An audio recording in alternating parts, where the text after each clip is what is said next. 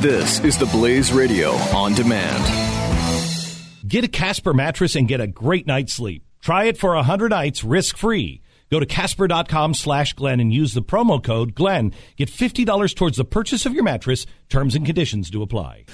Glenn Beck. The Blaze Radio Network. Attorney General of the great state of Texas, Ken Paxton, a guy who last I saw, I think we were in 20 different lawsuits against the federal government, were we not? Well, the state of Texas has over 40, probably around 45. I've sued them about 15 times in about a year and 8 months. So it's hard to almost keep track of how many exactly on a given day we have, but it's a lot. Wait, can I? And I don't know. Feel free not to answer this. Either way, either way. But was there ever any serious talk at higher levels? I'm not saying your level or the governor's level, but at higher levels, did you ever hear any serious talk about there may come a day where we do need to secede? So, it's interesting. You hear Californians talking about that. Right. Now. Oregon, too. Certainly, when I was out campaigning for Attorney General, there was a secessionist movement. There were people that... Oh, but that's Texas. It's always... There's always Texans who are like, what are we part of this union for? You're right about that. Right. So, no, the Governor Perry made mention of it one time and got a lot of coverage for it. But, I don't... Beyond that, not much serious. We were trying to get our gold back at one point. Did we ever get that back? I think we were trying to do some bank that had our gold. Yeah, I don't think it's ever happened. Yeah. What a surprise there. Okay, so tell us the good news, because you promised me good news. So the good news is, we were literally on the verge of losing our constitutional form of government, I believe. This separation of powers, the transfer of power from Congress to the courts was going to the administration through all these agencies. He would just issue law, and then it would be put through, instead of going through our representative form of government, and then Congress would fund it. And so we were filing lawsuits, and we were successful in many of these lawsuits in getting preliminary injunctions, which means we stop it for a while, stays, which means we stop it for a while. So we stopped, for instance, the amnesty program that Obama tried to put in place at the end of 2014. It was his worst legal defeat in 8 years because it slowed everything down. It stopped him from implementing. But the truth was, some of those were really Hail Marys with no receiver out in the coverage.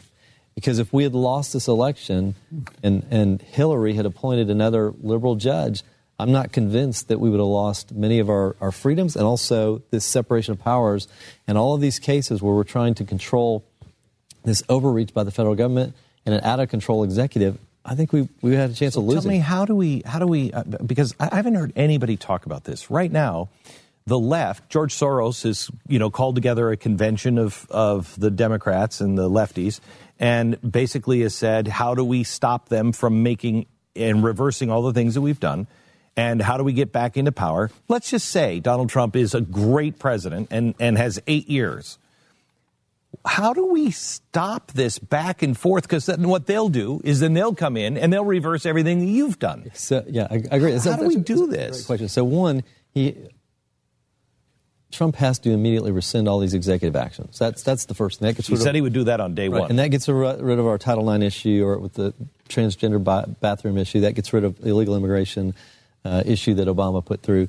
But there's still all these rules that are in place for all these agencies. They have to go back and undo those, or at least not defend the lawsuits they're in. And then Congress, this is all going to come back to Congress. They need to pass laws that box in these agencies so that if we end up back with another Democratic president and more liberal courts, they're at least boxed in by the language of the statutes. The law needs to be that the agency can work within it, but if you're doing a regulation, the regulation has to come from Congress. Absolutely. Yeah, so we had, in 2014, 3,200 pages of laws passed by Congress. Do you have any idea what the administrative agencies passed? Over 80,000 pages. That's like 25 times more laws from the agencies. That can't keep happening. Did you see the stimulus package when it came out? Did you see the actual printed stimulus? I actually did not. Okay, I did. And it was, I think, didn't it happen, Pat, do you remember, right before inauguration, it was out already? Or right after? It was within weeks of him getting in the office. Yeah. And we printed it out, and it was huge. And it was sitting on my kitchen table. And we were all taking pieces of it and reading it. And I said, this isn't 6 months of work. This has been in the works forever. And what they have done, what we have watched them do, has been monumental. God only knows, with a brain like Cass Sunstein, what levers they have pulled that we don't even know they've pulled. No, I think you're absolutely right. And you're right. There's no way they developed that in just a... No. This was designed, Years. set up. Yes. Years. And they got in power and they just... Did it. They did it. Because we have all three branches of government, the Republicans have, there is an opportunity here to, at least with the law, narrow in what all of these agencies can do. Will they do it?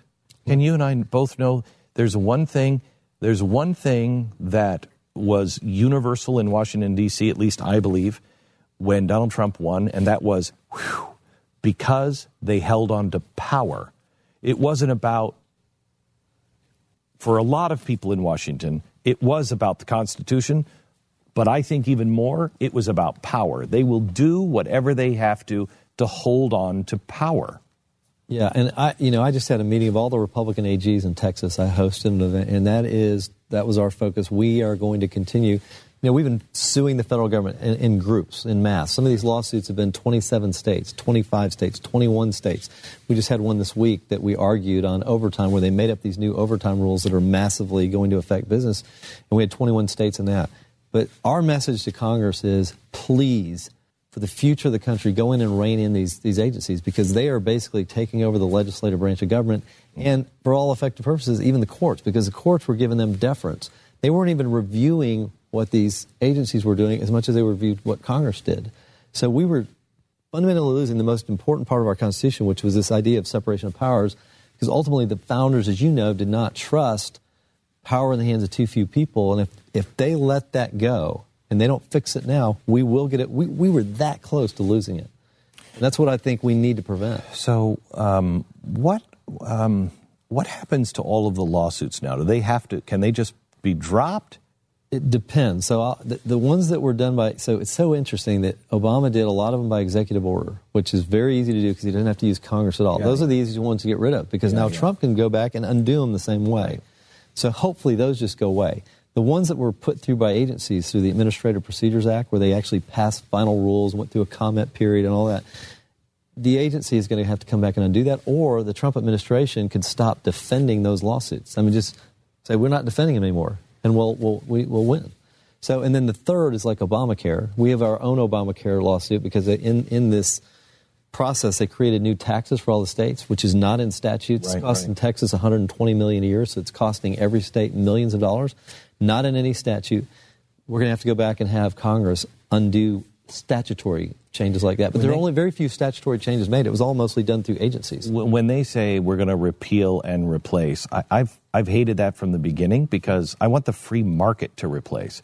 But Donald Trump is, and so are the GOP, they're still doing, they want the 26 years old and you're still a kid, and you can't turn away somebody for pre-existing conditions. So the government is still going to be involved in there. But it's my understanding that they can't just shut it all down now. Well, it's in and it's never really going away. Well, I hope that's not true. I think they can, over time, shut it down. It's obviously not something they're going to shut down in one day, but they need to pass provisions that wean people off of what we have and go to what you're talking about, which is we need to break down barriers across state lines so that we can have competition. We need to do tort reform like we've done in Texas, which has driven down medical costs in Texas because we don't have these outlandish lawsuits. And we need to have a complete free market reform, because there is no perfect system. But by far the best one we have is free market, not the government. If you're on the other side, what would you be doing right now? If I was on the If you were on the progressive side, I don't even want to say Democrat. If you were on the progressive, let's destroy the Constitution and have this an administrative state, what would you be doing? Do I have to tell them that? What should we be watching for? I would say that the key is watching to see if they slow Congress down from making some of these. Congress doesn't have to do a whole lot to fix this. They can literally just put bounds around what was happening, because fundamentally Congress was losing all authority. Do you hear anybody in Washington writing that, talking about that, knowing that's spearheading that? I don't know anybody specifically, but they are certainly going to hear from many of the attorney generals from across the country, because that is what we've been fighting for 8 years. Okay. I have one important question I must ask. Sure. While you're here. Let's not this Okay. This is definitely coming. I want to go to my fancy phone right now, and I want to go to my FanDuel app, and I want to enter my FanDuel contest. But when I do that, it tells me I cannot enter in Texas, of all places, the place of freedom where you're being. You know what? He'd like to do that.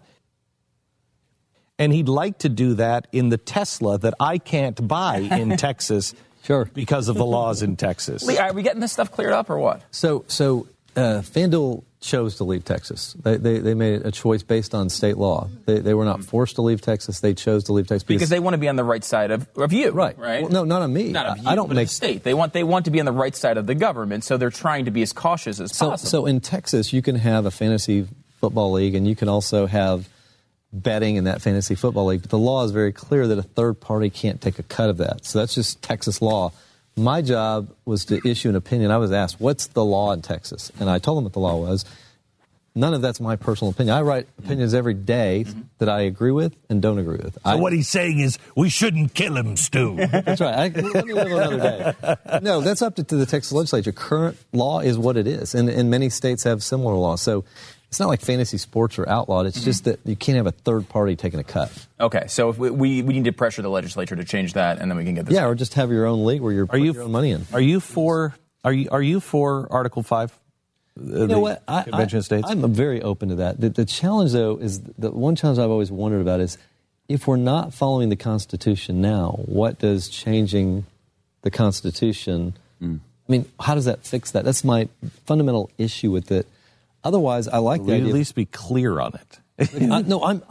Look, I love the idea. I love the balanced budget ideas. I love almost every idea. What I can't figure out is if you get a president like President Obama who doesn't care about the Constitution, who ignores it anyway, does adding some clarity in a certain spot, does that change the fact that he's going to ignore it?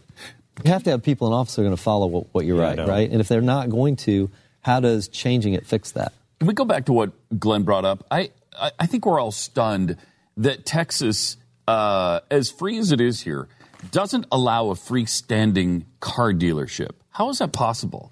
How can Tesla not be able to come here and just have their own dealership? So my understanding, I'm not an expert on this issue. My understanding is the manufacturer can't directly sell to the consumer in Texas. I think that's similar in a lot of other states.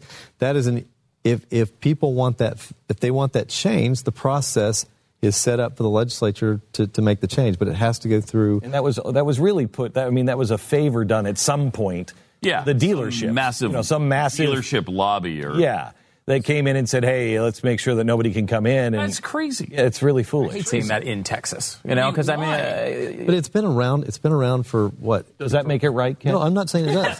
I'm just telling you, it's been around a long time, and there is a process. So is cancer.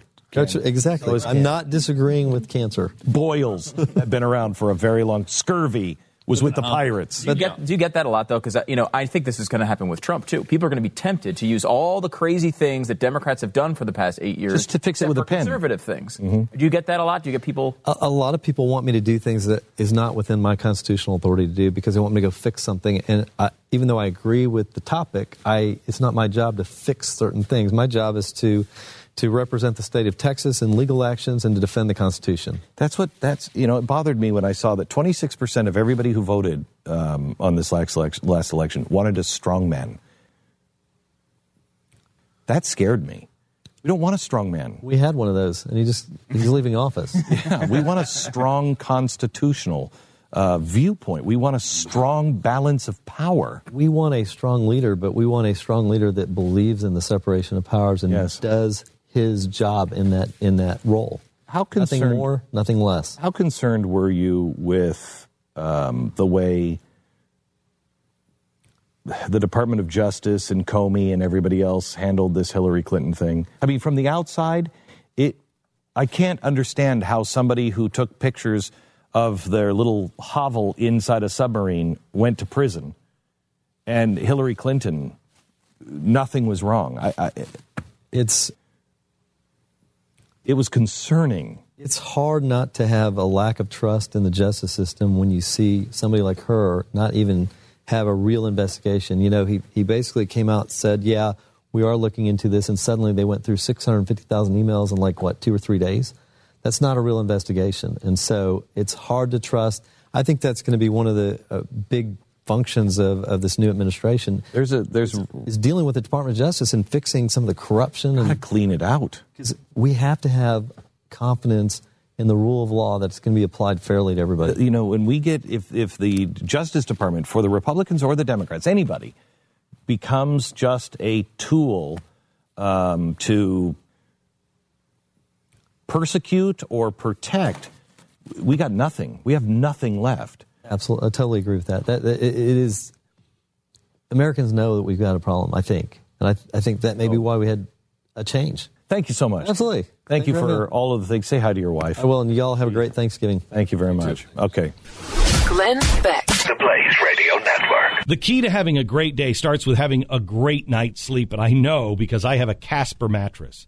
The Casper mattress was invented with 2 high-tech foams that give you all of the support that you need and guarantee that you get the best night's sleep ever.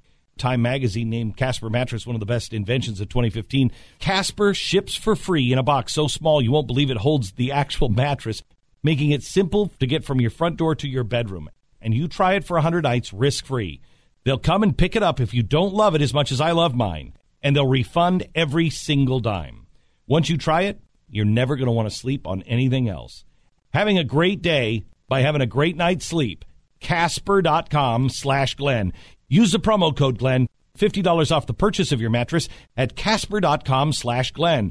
The promo code is Glenn. Don't forget, $50 off the purchase of your mattress. Casper.com/Glenn. Terms and conditions do apply.